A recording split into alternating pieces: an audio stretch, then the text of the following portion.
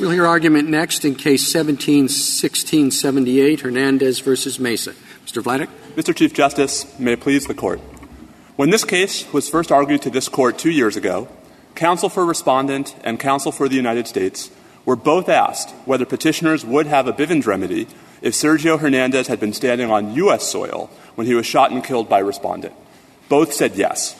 The question before this Court today is therefore whether a Bivens action is nevertheless foreclosed because in this case Sergio was standing a few feet to the Mexican side of the border at the time he was shot. For two reasons we believe that it isn't. First, the fortuity of where a victim is standing does not in fact trigger any of the special factors counsel and hesitation identified by Respondent or the United States. Most importantly, it is difficult to see how foreign relations could be a special factor precluding a Bivens suit here if it wouldn't have precluded a Bivens claim had Sergio been standing just a few feet away. Moreover, the government's assertion that permitting petitioner's suit would dramatically undermine U.S. foreign relations and diplomacy is belied by the long history of successful tort claims against federal law enforcement officers, including, as in the Apollon, cases in which the victim was a foreigner harmed on foreign soil, the court awarded damages, and the diplomatic sky did not fall. Nor does extraterritoriality cut against a Bivens remedy here. Not only was Respondent standing on U.S. soil when he pulled the trigger, but he could not have known in that instant where the bullet would even land, let alone the nationality of anyone it might hit. Second, and as importantly, for petitioners here it is Bivens or nothing. Neither Respondent nor the United States seriously disputes that the Westfall Act preempts the Texas tort remedy petitioners could otherwise have pursued, and neither has identified any other alternative remedy for the petitioners here as opposed to other parties in other cases. All of this goes to why this Court was right in Abbasi when it explained that there are powerful reasons to retain Bivens as a remedy for individual instances of law enforcement overreach, and it goes to why, even though Sergio was standing on Mexican soil when he was shot and killed, this case presents the exact kind of law enforcement overreach that Abbasi had in mind. I think Abbasi is a useful place to begin our analysis because in that case, not only did this Court suggest that there were still important reasons to retain Bivens in law enforcement contexts, but this Court itself actually preserved and retained one of the plaintiff's Bivens claims. This Court returned to the district court rather than dismissing the prisoner abuse claim against the warden of the MDC. And we think that reflects four of the reasons why retaining Bivens in the law enforcement sphere makes sense. First, as this Court said in Abbasi, it is difficult to contemplate other remedies when individual instances of law enforcement overreach are at play. In those contexts, a damages action after the fact will usually be the only possible legal recourse. It's going to be difficult to bring a claim in advance. Second, the deterrence effect, what this Court has called the core purpose of Bivens, which is to deter individual officers, could quite easily be lost in the absence of remedies in the law enforcement context, unlike in Abbasi, where, as this Court stressed, there were alternative remedies available to the plaintiffs. Third, the historical tradition that we note in our brief, where federal courts and state courts, going all the way back to the founding, routinely imposed tort damages against federal officers acting ultra vires without suggesting there were separation of powers obstacles to doing so, without suggesting that there was anything wrong with the federal courts providing a cause of action in those cases, as opposed to, I think, where the inquiry historically has focused, immunity.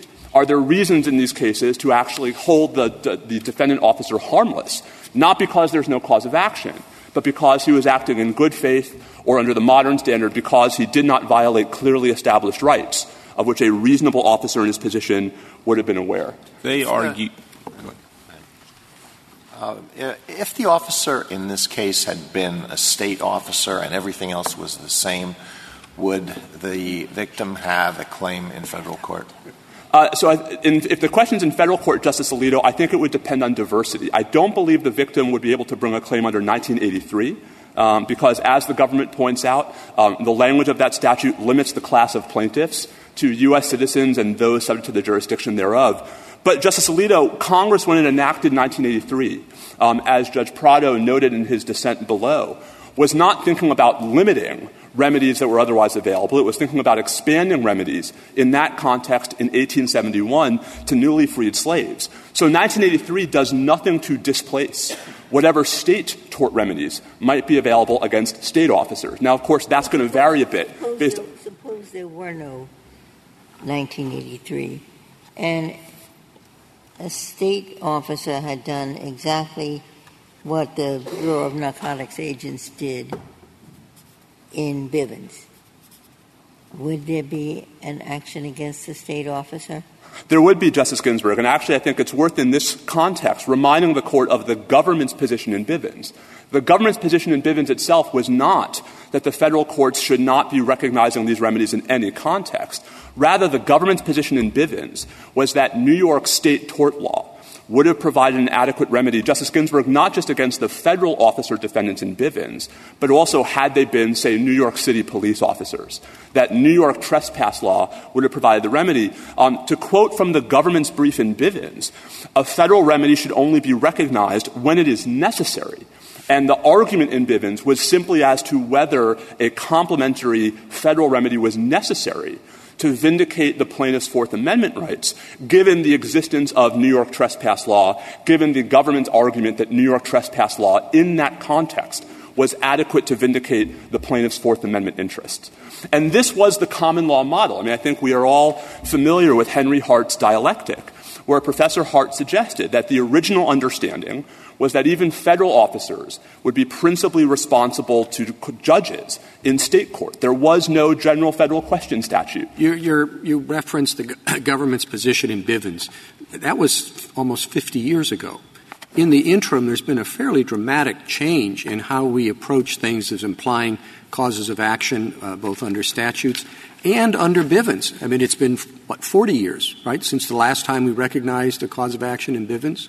So I think you need to sort of move up half a century and explain to us why we should take your approach today, regardless of what the prevailing legal regime was in 71. I take the point, Mr. Chief Justice, and if I may offer 2 points in response. The first is I say all of this by way of putting Bivens in context. That is to say that rather than a bolt from the blue, Bivens was a continuation of this tradition. But to wind the clock forward, which I think is, of course, the task for the Court today, I think it's worth stressing that of the 9 cases this Court has decided since Carlson, which the government points out at page 11 of its amicus brief, where this Court has had the opportunity to recognize a Bivens remedy and has chosen not to do so, none of those involved a claim that an individual federal law enforcement officer was acting ultra vires.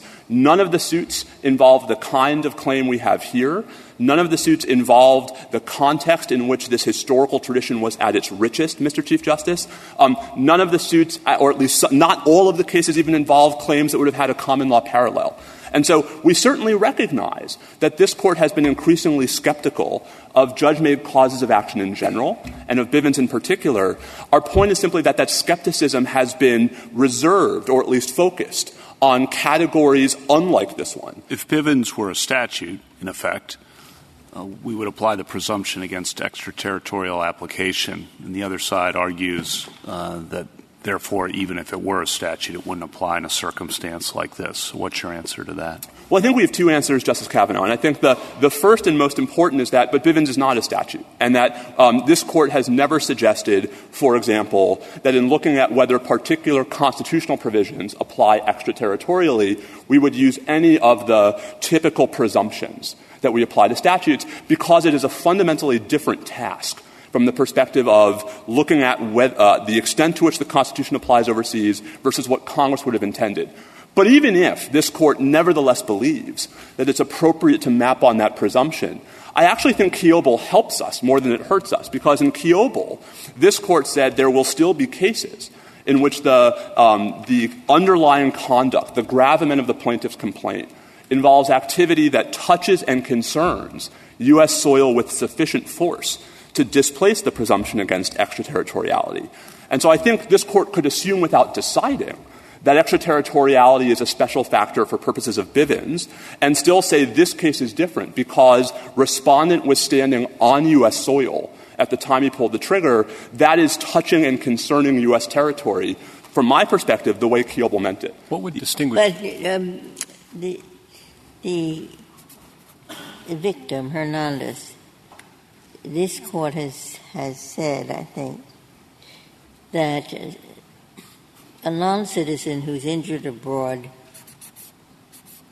doesn't have any Fourth Amendment rights. So what is this? It seems like a rather arid discussion if at the end of the day there is no federal constitutional right that can be asserted by a non-citizen who is injured abroad. So I think, Justice Ginsburg, that Verdugo certainly stands for the proposition that in that case there was no Fourth Amendment protection for a Mexican national whose home was searched by DEA agents operating in conjunction with the Mexican government. I think this court itself suggested in Hernandez 1 2 years ago that the Fourth Amendment question in the context of a cross-border shooting is more complicated. And it is the fact that that question is unsettled. This is my question, too. I want to pick up on Justice Ginsburg. What then is the limiting principle? We have a foreign national injured abroad by an action in the United States. I can think of a lot of cases that that's going to encompass, right? Not just cross-border shootings, but all kinds of torts that can occur transnationally. Would you capture all of those? Not at all, Justice Gorsuch. And as I hope was clear, it can't be that this is good for one shooting only, right? No, and first, I think this court is well aware that there's been more than one shooting. I understand that. But no, I think the larger point is our position focuses on the law enforcement nature of the conduct at issue here. And so many of the hypotheticals that I suspect you are thinking of, Your Honor, and that I'd be thinking of for context in which a U.S. Government person in the United States could... Why would it be limited to law enforcement as opposed to other governmental functions that happen here but happen to injure persons abroad? Because I think it's in the law enforcement context that there is the strongest argument, the strongest appeal to the historical tradition we note in our briefs, where there is a straight line dating all the way back to the founding, where it was law enforcement, where common law remedies against federal officers were so important. There aren't many examples, I could find none, of combat operations, for example, where state courts were imposing tort remedies against federal officers. So you'd have you draw a line there actively in this case and say that any actions involving military operations, diplomatic operations, any other operations of government are not, there's no Bivens action there. It's only for law enforcement, whatever that means, operations. So, obviously, I wouldn't decide more than is necessary, but I do think... Okay. But that's what I thought you'd say. But all right? And so where is, if you're not willing to draw that line, where is it? And how is this court supposed to draw it? You say you could say this, but I wouldn't say it. All right? Where would you draw the line? I think based on this court's jurisprudence and based on Abbasi itself, I think the line could reasonably, plausibly... No, not reasonably, plausibly. Where would you have this court draw the line? Well, I think, frankly, there are decisions this court has handed down in the Bivens context that I think aren't necessarily consistent with this full tradition, but it has still left open law enforcement conduct, Justice Gorsuch. And it's not just this court that has done that. Congress, in the 1974 amendment to the Federal Tort Claims Act, went out of its way to expand the liability of the United States for intentional torts committed by law enforcement officers. Well, it's not just intentional torts, it's rogue intentional torts. That's an important limiting principle. It absolutely is, Justice Sotomayor, and I hope it's clear in our briefs. Accepting the facts of this case, the use of forces on U.S. lands, and it's unreasonable because the claim is that this young man was doing nothing but standing on the other side of the border. And I think this might be a sort of a more convincing answer, I hope, to Justice Gorsuch, which is I do believe that it is relevant to the claim and the strength of our claim in this case that the respondent was, according to the plausible allegations in the plaintiff's complaint, violating not just the Constitution, but his own departmental regulations, that we have not just a law enforcement officer, Justice Gorsuch, but a law enforcement officer acting ultra vires. Is they really supposed to decide this? I mean, I thought — I wrote a dissent, I guess, but I thought this is special because it's American law enforcement, American soil, and he thought he might be shooting at an American. And the border in this case is rather special. It's not just the line, it was the river, and it's administered by an international commission, Okay, I have about 6 wonderful reasons that persuaded only me. Okay. I believe you also persuaded I thought we're taking this case on the assumption that the Fourth Amendment does apply. And the only issue in front of us is not that, but rather we assume that the Fourth Amendment applied, that it is a clear violation of the Fourth Amendment, and the question is Abbasi, whether there is a Bivens action for a clear rogue violation of the Fourth Amendment that takes place in the way this does. Is that sufficient, to use the Abbasi term that which I've now lost, but the Abbasi term that this is some kind of extension of the Fourth Amendment, or that this is some kind of special situation? That, I thought, was the issue. And at some point, I feel I'll try to answer that question, but I'd like to hear what you say about that. I agree completely, Justice Breyer. I mean, I think that Abbasi – I don't think Abbasi – I don't care whether you agree or not. All I want to hear is your argument on – I don't want to repeat myself, but on the assumptions I gave, yes. What is your argument that this is not an extension, that this is not special, that this is not an unusual thing? What's your argument? So our argument is, first, that this Court has long recognized that claims against individual law enforcement officers for excessive force are what the Fifth Circuit called classic Bivens claims. I believe there's an opinion by then Judge Kavanaugh referring to it as the core of Bivens to bring a claim that an individual law enforcement officer was acting ultra vires. So, Justice Breyer, I think there's at least an argument that this might not even be a new context. But even if it is a new context, the government and respondent have identified three special factors that they argue counsel hesitation. First, they say it's because this case implicates foreign relations and national security. As we suggest in our briefs, we don't believe that follows simply from the fact that Sergio Hernandez was standing on the Mexican side of the border as opposed to the American side of the border. The government also argues extraterritoriality is a special factor. As I hope I explained in response to Justice Kavanaugh's question, we don't think extraterritoriality is implicated here because this case touches and concerns U.S. territory with sufficient force to displace the presumption. And the third special factor invoked by respondent and the government is congressional action. And I think in that context, there's no example of Congress specifically trying to preclude claims like petitioners here.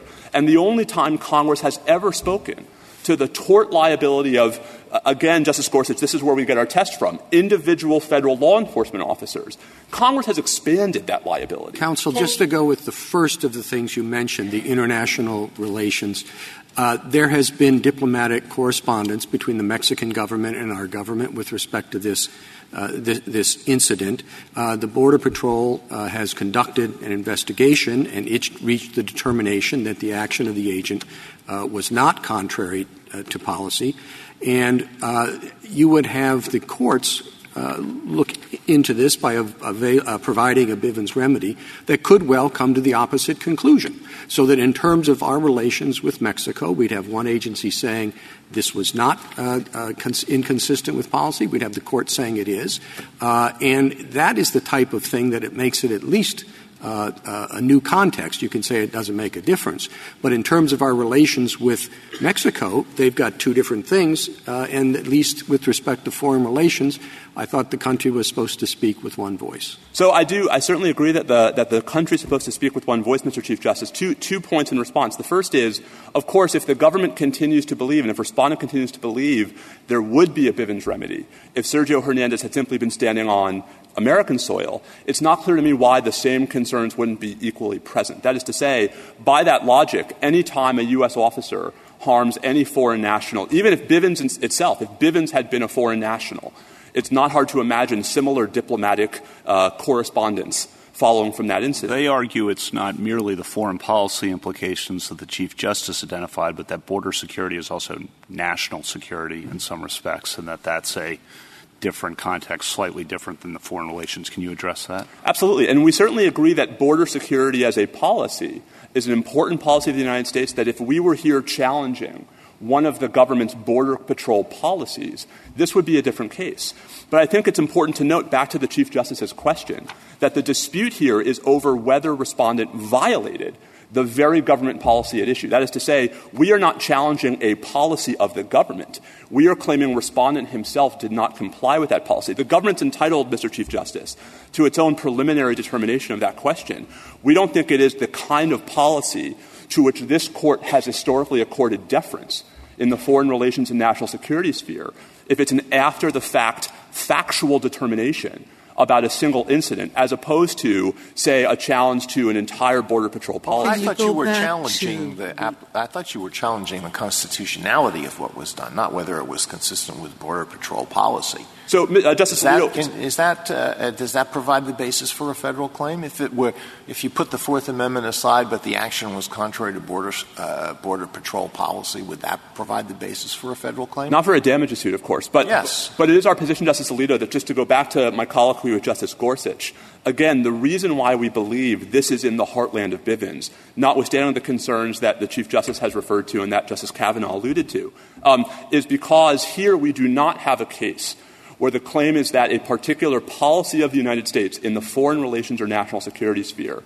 was the source of the injury to the plaintiffs.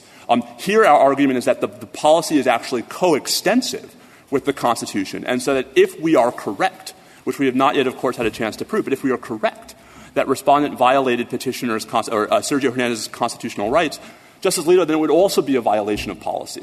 And so to us, the questions blend together because it helps to drive home why this case is not like the 9 cases this Court has had since Carlson. Can we go back to the question that I asked? If breaking into someone's home and searching and seizing, if that's not a Fourth Amendment violation because the person is a non-citizen and it happened abroad, you said a cross-border shooting is more complicated. Why should it be different? So, Justice Ginsburg, with respect, I actually think it was this Court that said that in Hernandez 1, and I think the reason why is because there is some uncertainty in the lower courts, as reflected in the Ninth Circuit's decision in the Rodriguez case, the original 3-judge panel decision in this case. There's some uncertainty about just how broadly this Court's decision in Verdugo or Quides, in which the Court said a Mexican national could not invoke the Fourth Amendment to challenge the search of his home, the warrantless search of his home by a DA officer. There's uncertainty about how far that sweeps. Is that a categorical on-off switch at the border? Or are there reasons to actually think the Fourth Amendment question is more complicated in the context in which you have cross-border episodes, especially after Boumediene? That is to say, does Verdugo still have the same force? Now, Mr. Vladeck, there is one part of the Chief's question you didn't answer. The government speaking with one voice, and you said the government should. But he's posited a big difference here. The executive has said this was not a rogue action. This security guard, they've concluded based on what we don't know, that this officer was being attacked, and that's why he shot. The allegations of this complaint are to the contrary. If the court were to rule in favor of your client, not the court, but a jury were to found in favor of your client, wouldn't we be speaking in two voices? You haven't addressed that. Thank you, Justice Sotomayor. And I think our response is I think that this Court has never suggested that every single thing the United States says that has any bearing on any possible sliver of foreign relations is the kind of foreign policy where this Court has said the government should be allowed to speak with one voice. And so I think there's a meaningful distinction between a policy that is ex ante shaping the conduct of our Border Patrol officers, of our government officers, where a judicial decision might call into question the policy, and a context where the dispute rises and falls on whether the government's own policy prohibiting excessive force in violation of the Constitution was violated. That is to say, it seems to me that there's merger. Well, what if, Mr. Vladeck, you have this one incident and the executive branch had a very different view of what happened than a court did? A court said there was unconstitutional conduct here, the use of excessive force, but the executive branch thought he did everything by the book. And, he shouldn't be subject to any action, even a disciplinary one. And then the court's decision contrary to that, let's say Mexico wants to extradite the Border Patrol officer. And that puts, I would think, the executive branch in a quite difficult situation. Mexico is pointing at a court judgment. But the executive branch thinks that there's no earthly reason to extradite. What happens then? Well, I think, Justice Kagan, there's a critical difference between what the preclusive effect of a civil judgment about the unconstitutional conduct by the officer would prove and whether the Mexican government would be able to satisfy the very different inquiry of whether there's sufficient evidence to sustain a criminal indictment and to warrant extradition under the terms of the U.S.-Mexico extradition treaty. And I think that's the key point here, is that on the government's logic, all it takes is the government showing up after an incident and saying, oh, there's some reason why we don't believe this was unlawful, or there's some foreign relations implication to a judgment holding this lawful. And if it's after the fact, that won't matter. It would still preclude Bivens. Well, that's, I think, a fairly unfair characterization of what the government did in this case. According to their representations, it was a fairly thorough investigation. And maybe it's at the end of the day, maybe a jury would come to a different determination than the governmental investigation, but I don't think that's fully responsive to the international relations concerns. That's or even if not fully responsive, it has to be demonstrated. It's simply a new context for the Bivens question. That may well be, and I think our submission is simply that the question this Court has always suggested in the Bivens context is how to preserve its core deterrent purpose. And in a context in which the government's after-the-fact factual determination that an officer had acted appropriately under the circumstances were sufficient to be a policy choice that does not actually give rise to the kind of deference this Court has historically accorded. Right? That's what we're worried about, because it's not clear how that wouldn't potentially, if not in this case, swallow the category. Right? That is to say, if Abbasi meant what it said, when it said there are powerful reasons to retain Bivens in the law enforcement context, we think that's true, Mr. Chief Justice, even when the government has other equities at stake. Because, again, the key for us is when a court is saying an individual officer has acted ultra vires, it is not the same thing as saying the government's policy is somehow inconsistent with the Constitution. It's not the same thing as saying we are second-guessing how the government has chosen to conduct Border Patrol policies. It's simply saying this one officer went out of bounds. And that's the kind of claim that was historically available at common law. It's the kind of claim Congress preserved in the FTCA amendment. And if I may, I think the point of Abbasi at the end of the day is to draw the distinction between the kind of claim this Court rejected, which was a high-level challenge to post-9/11 policies formulated by the Attorney General and the FBI Director, and the individual law enforcement officer engaged in overreach. Thank you, counsel. Mr. Ortega. Mr. Chief Justice, may it please the Court. The petitioners are asking this Court to create a cause of action, an implied cause of action, where none has existed since the formation of our republic, by extending Bivens in a new context, where Congress has declined to provide a remedy, and Congress's silence is telling. They've addressed this issue in the FTCA, which bars foreign claims.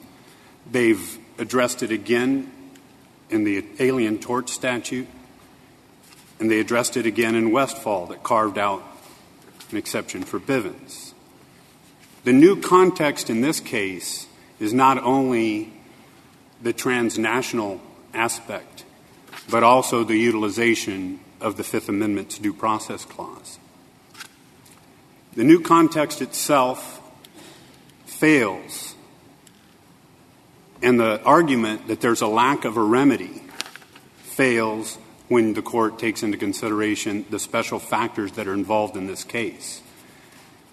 Intruding on the separation of powers, where Congress and the executive is their domain, national security, and Border Patrol is national security. The Border Patrol is the forefront of our national security. The Border Patrol, much like the military, is a paramilitary organization charged with protecting our borders. Congress has chosen, and not inadvertently, not to create a damages remedy.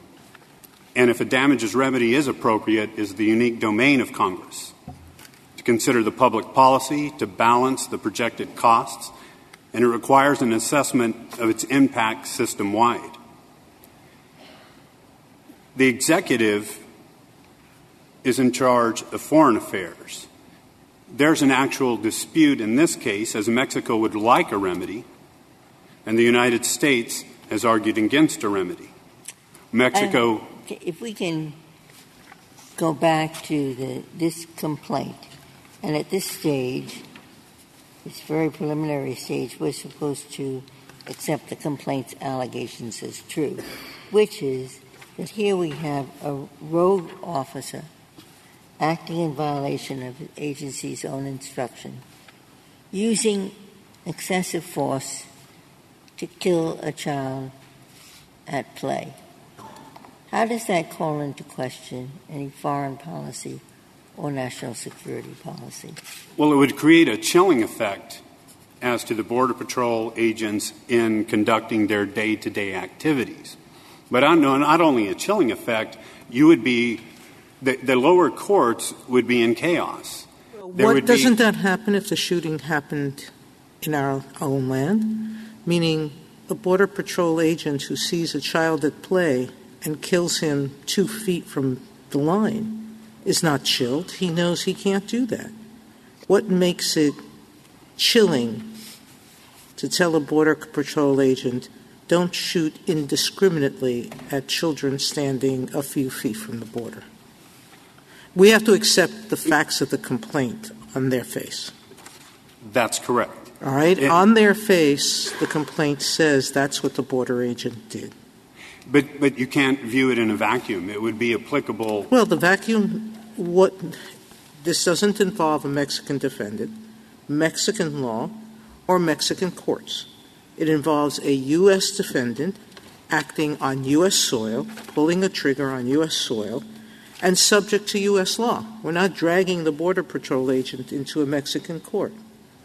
So how would we be interfering?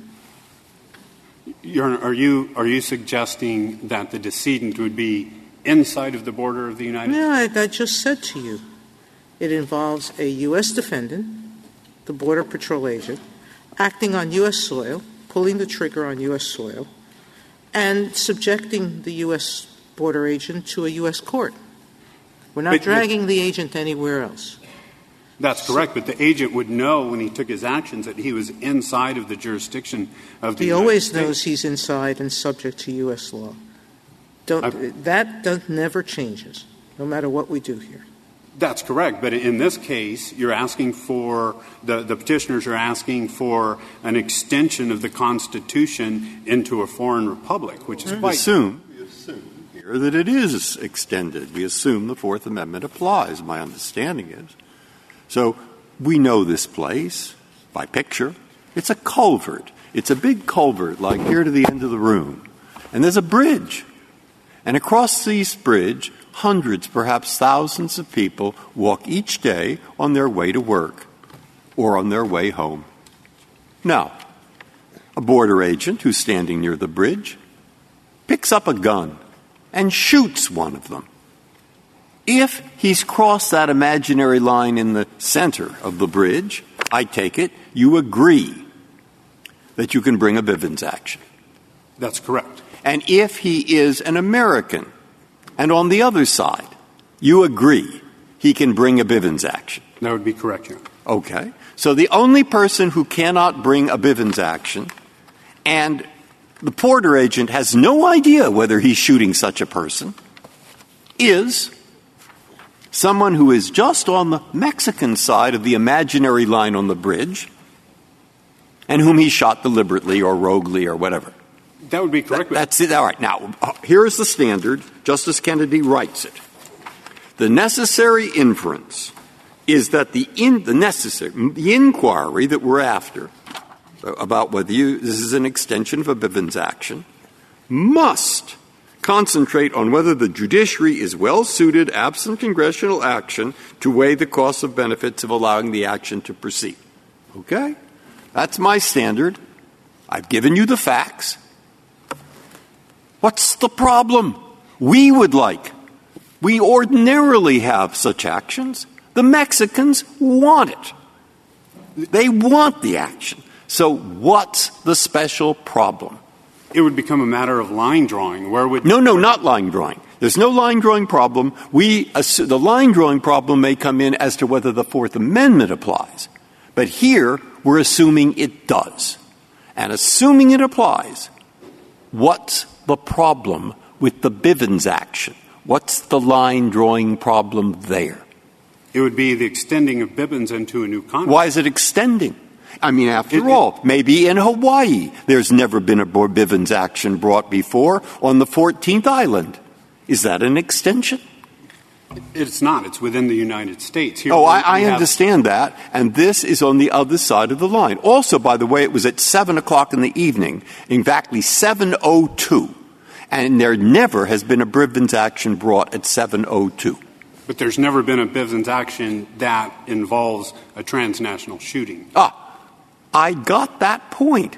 All I am saying is, why is that different in terms of a problem caused than the fact that it was 7:02:59 on the 4th island of Hawaii? You got my point? I do. Good. Lord, he does. There was. What is it? It's. Don't ask my point. I want to know your answer. I have to go back to it being different in so much as it is transnational. Well, you've said that. All I'm asking you is why that makes a difference. Where it's on a bridge, in the culvert, I won't repeat myself, but I went through every factor I thought that I could. Seems to me very, very similar, and I just don't understand it. So far, what you've said is it will freeze the Border Patrol, to which I think, good. I don't think there's an American who anywhere in the world who wouldn't want to stop the kind of action here. So that doesn't seem a factor cutting against. And anyway, he can do it if it's an American, and he doesn't even know if it's an American. If there was a remedy to be fashioned, that would be for Congress to decide. That's a conclusion, and my question is, why? Because they'll be able to weigh the costs and benefits of the actual remedy itself, the limits of the remedy, the parameters of the remedy, for the courts to be able to provide guidance to the lower courts. There would be very little guidance to the lower courts. I don't understand your answer. You can't shoot an unarmed juvenile playing. And the remedies limit is that one. That's the only thing that a court would be deciding, whether there truly was cause or no cause for this shooting. But then when the determination would be on an ad hoc basis, creating instability in the lower courts. Why? What's the greater instability when you already admit that Bivens would apply if that child was standing 2 feet from the border? And if even would apply, according to you, if it was an American child standing 2 feet on the Mexican border? I don't see where the greater instability arises in that situation. Well, the instability would rise because of the actual areas where you're at. It's a national border, with the Border Patrol providing national security in that area. So what you're basically saying is Bivens shouldn't apply ever against a rogue Border Patrol who just stands there shooting people both on the U.S. side indiscriminately, takes a gun and just sweeps both sides of the border. Well, it would apply to those standing on the United States side, certainly. Okay, let me ask, because I'm putting all my... This is actually bothering me. I'm not asking you to get... Look, if we were talking about extending the Fourth Amendment, I would see a problem. I might think we should, or I might think we shouldn't, but I might think we should, but I certainly would say there is a problem. But once we say the Fourth Amendment is there, in just the same way it is 2 feet on the other side, at that point, what's the special problem of giving a damages remedy to a Mexican youth just as you would give it to an American youth, whether that American youth is over on one side of the border or the other? That's where at that point I hesitate. I say, well, that's what we're supposed to find here under the statute. And what is it? Assuming Verdugo did not foreclose that, then there would not be a difference. Well, if there's no difference, then that's the end of it, isn't it? Because Kennedy says, look, he says, you've got to find, he's not talking about the Fourth Amendment. He's actually not even thinking about that, possibly, I don't know.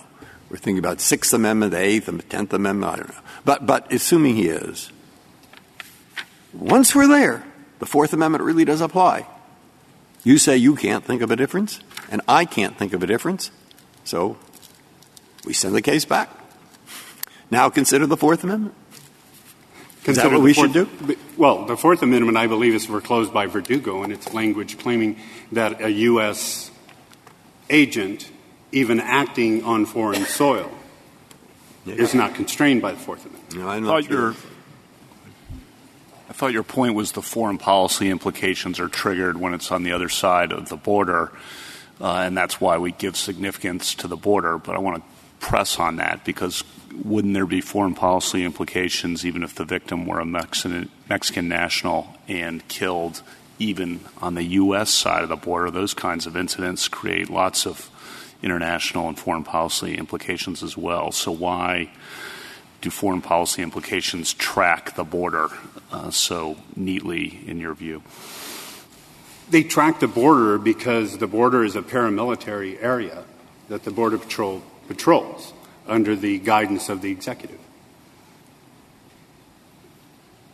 But do you agree there could be serious foreign policy implications even from an incident inside the United States with a victim who's a Mexican national?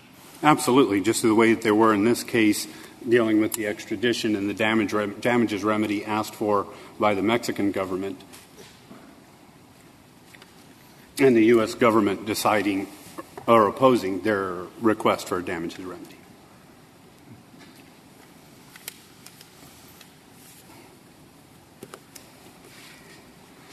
So it's been 40 years, and there's been no extension of Bivens beyond the trilogy that this Court has outlined. The presumption against the extension provides a lower court stability versus an ad hoc application of the law. Shouldn't we think about the lack of alternative remedies? Mr. Vladeck mentioned that there's just no remedy at all, which is unlike not all of the Bivens cases, but certainly some of them. But when you look at the myriad of special factors, including the separation of powers, national security, foreign diplomacy, public policy, and the projected cost, I think that creates quite a different picture of that, and it's better left for Congress and the executive to decide those issues. And specifically Congress to balance the public policy, the limits of the law, and to provide guidance for this Court to interpret an actual statute that they would have created.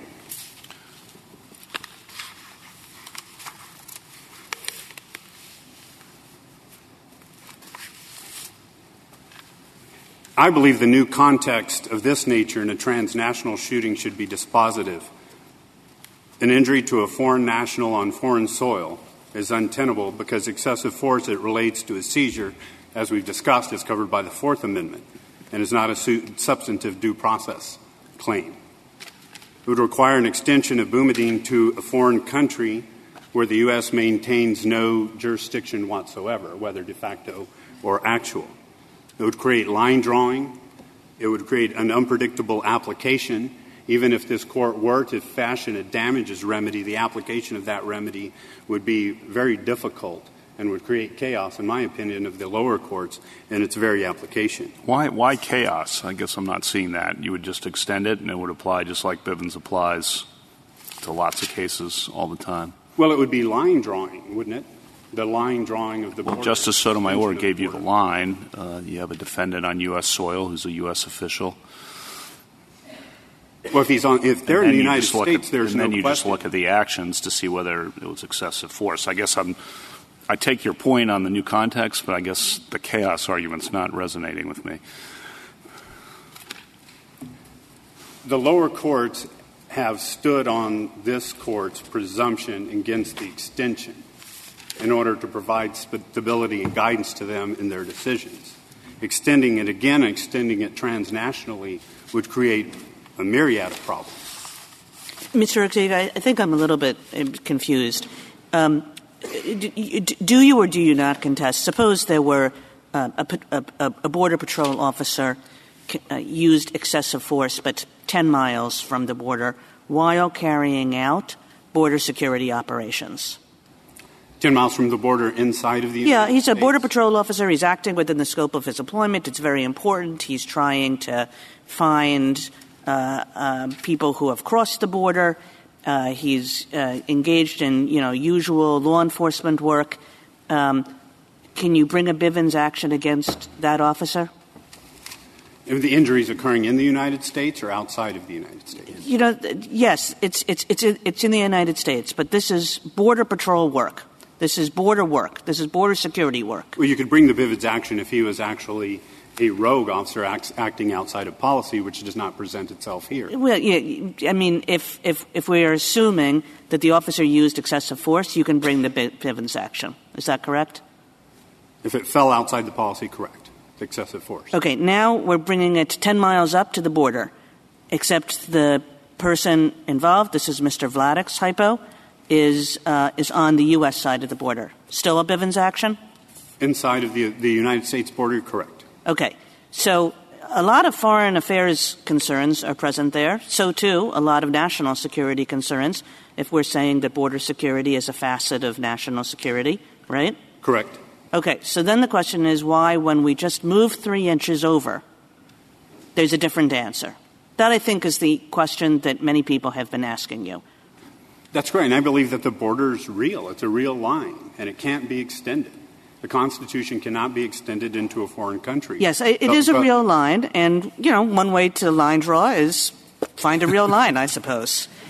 But I guess, usually the analysis that we go through in a Bivens claim, and I think that this is the analysis that the government wants us to go through, is to ask about, are there special foreign affairs concerns? Are there special national security concerns?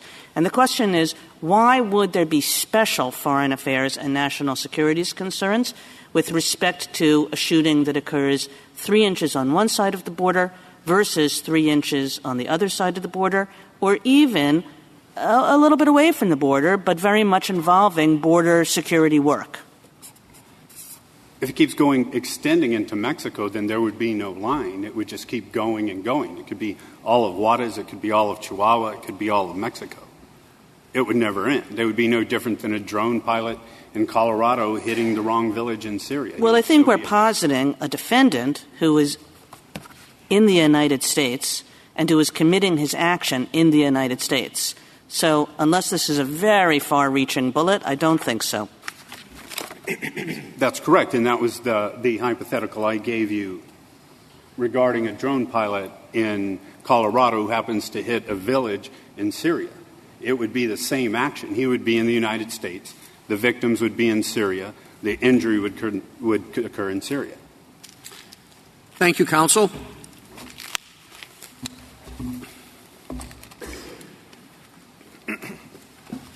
Mr. Wall? Mr. Chief Justice, and may it please the Court. A foreign national was killed on foreign soil by a federal officer patrolling an international border. That is plainly a new context for Bivens purposes, and several special factors counsel hesitation here. Clear foreign relations concerns with Mexico and the need for border security, clear extraterritoriality, and clear signals from Congress in 1983 and the FTCA that it does not approve of damages liability for injuries abroad.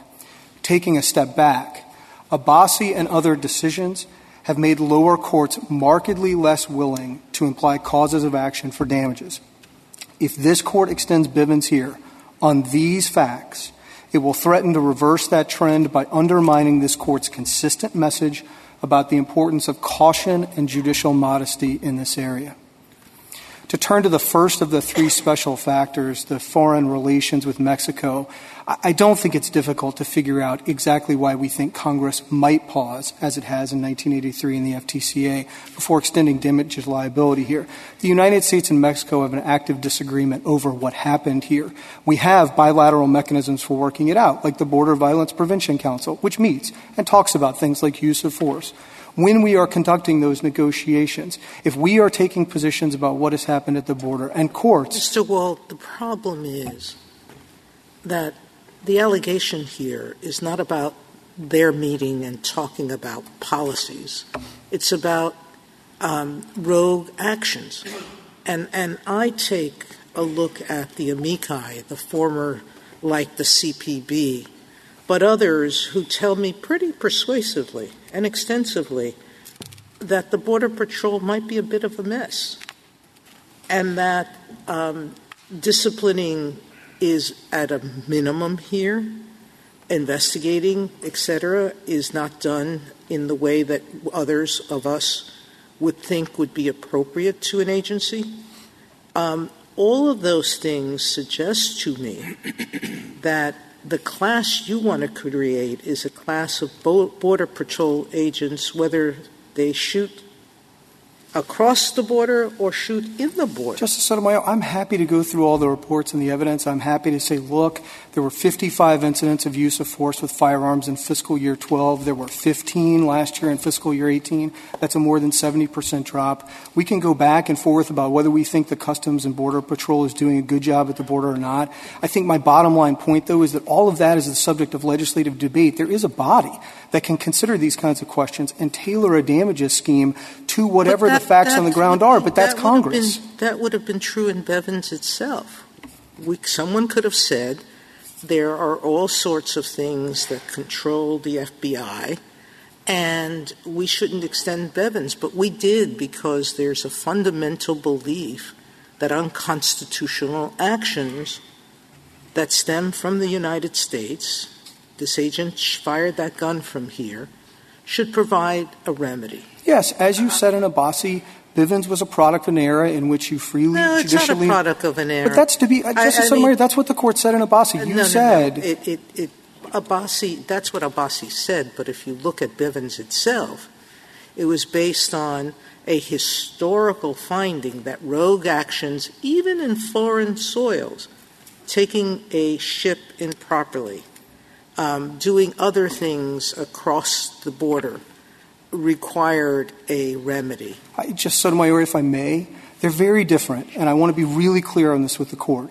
Yes, it is certainly true that courts for a long time applied the same common law rules for trespass and the rest to federal officers that they applied to everybody else. And that was perfectly fine under federal common law up until Erie, and it was perfectly fine under state statutory and common law right up to the Westfall Act. But that's not what the Court was doing in Bivens, and that's not the way it's conceived of Bivens in its later cases.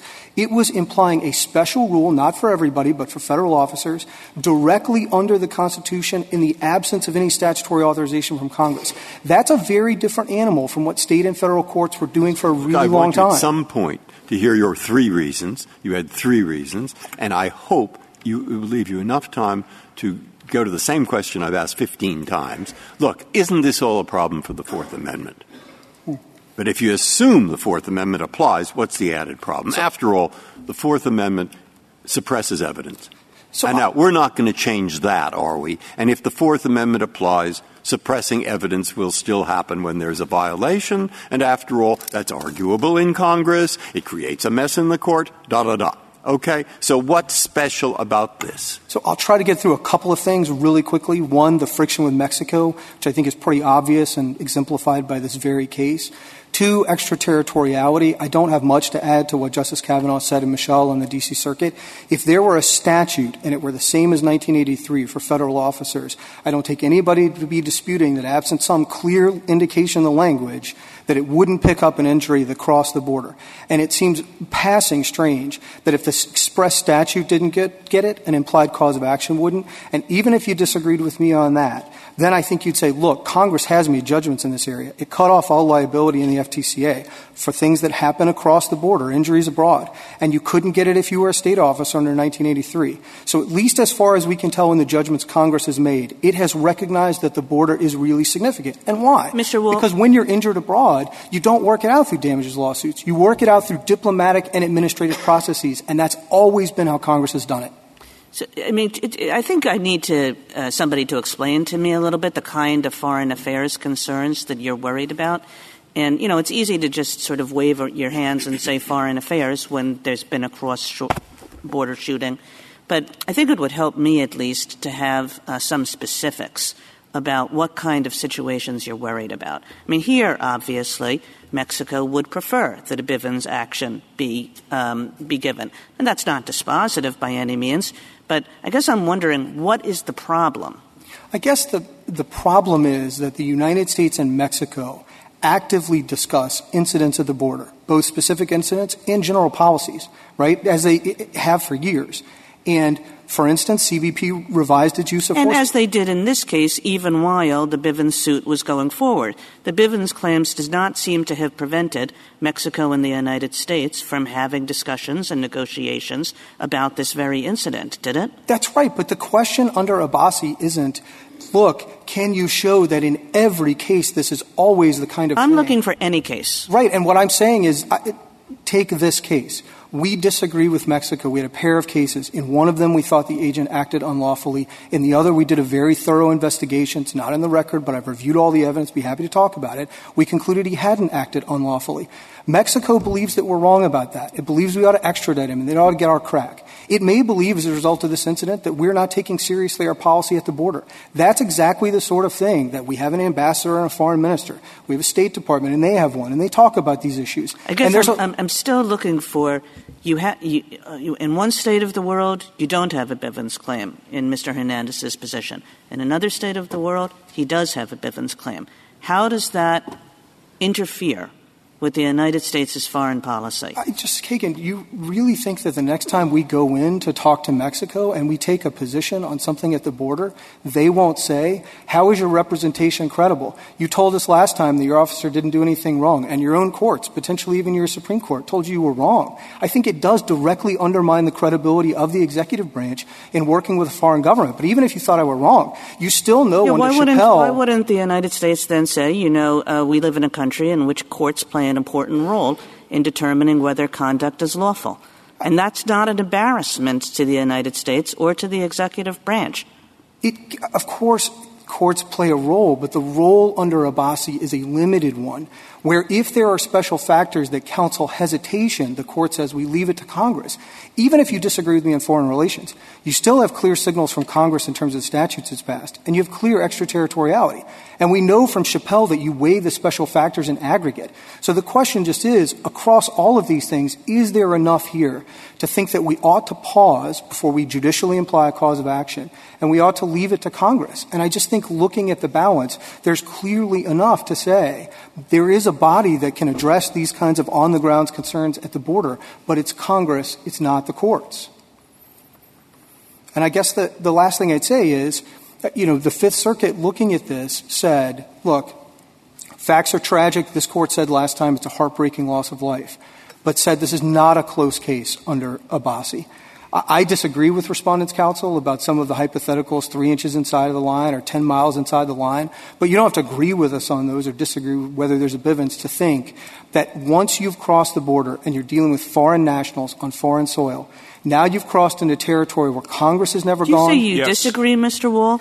I do. So the 3 inches inside the line, what would be the case there? I think if you're so take the easiest hypothetical. You have just foreign nationals going across the border, right? To certainly grant that a couple of the special factors aren't going to apply, extraterritorial and congressional action. I think you've still likely got foreign relations and national security concerns. I think probably best answer is there's not a Bivens action. And how about 10 miles from the border but doing border security work? I think maybe you've still got foreign relations and border security. But again, whether or not you agree with us on that, this is the easy case where all of those special factors are triggered. Thank you, counsel. Mr. Black, 3 minutes.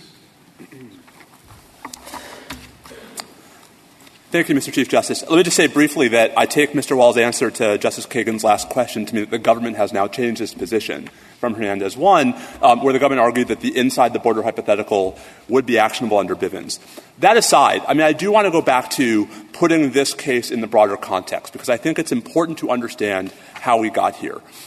Historically, the whole way that the tort liability regime worked for government misconduct was that this court and state courts looked to existing common law causes of action and focused on immunity defenses as the way of calibrating the harm that citizens and others faced when injured by government officers against the need to protect officers acting in good faith. Back to Judge Hand in Gregoire versus Biddle.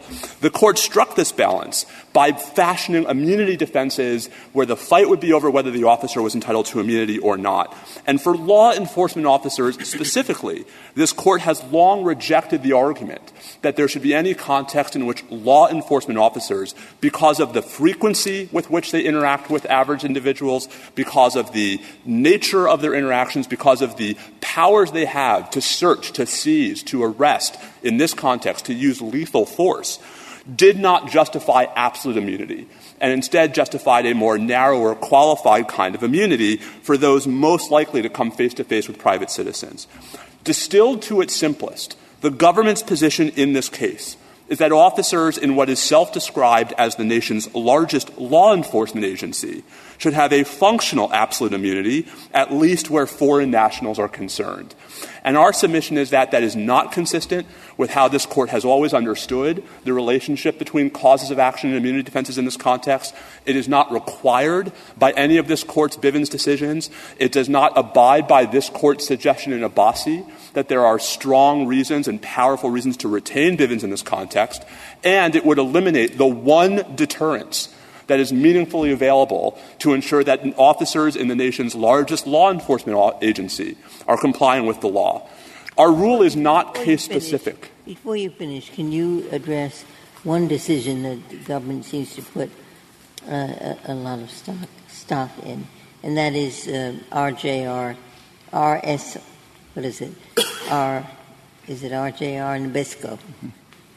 So, Justice Ginsburg, that goes again to the question of whether extraterritoriality is a special factor counseling hesitation. And I want to be clear, we agree that there will be much harder cases if, say, for example, Agent Mesa was miles into Mexico, somehow acting under legal authority. But RJR Nabisco reinforces, it does not distinguish, Kiobel and its suggestion that the presumption against extraterritoriality can be displaced when the underlying conduct touches and concerns U.S. territory with sufficient force to displace the presumption. If ever there was a case, Your Honors, where the underlying conduct touched and concerned U.S. territory with sufficient force, it's when a U.S. law enforcement officer standing on U.S. soil uses lethal force. Thank you, counsel. The case is submitted.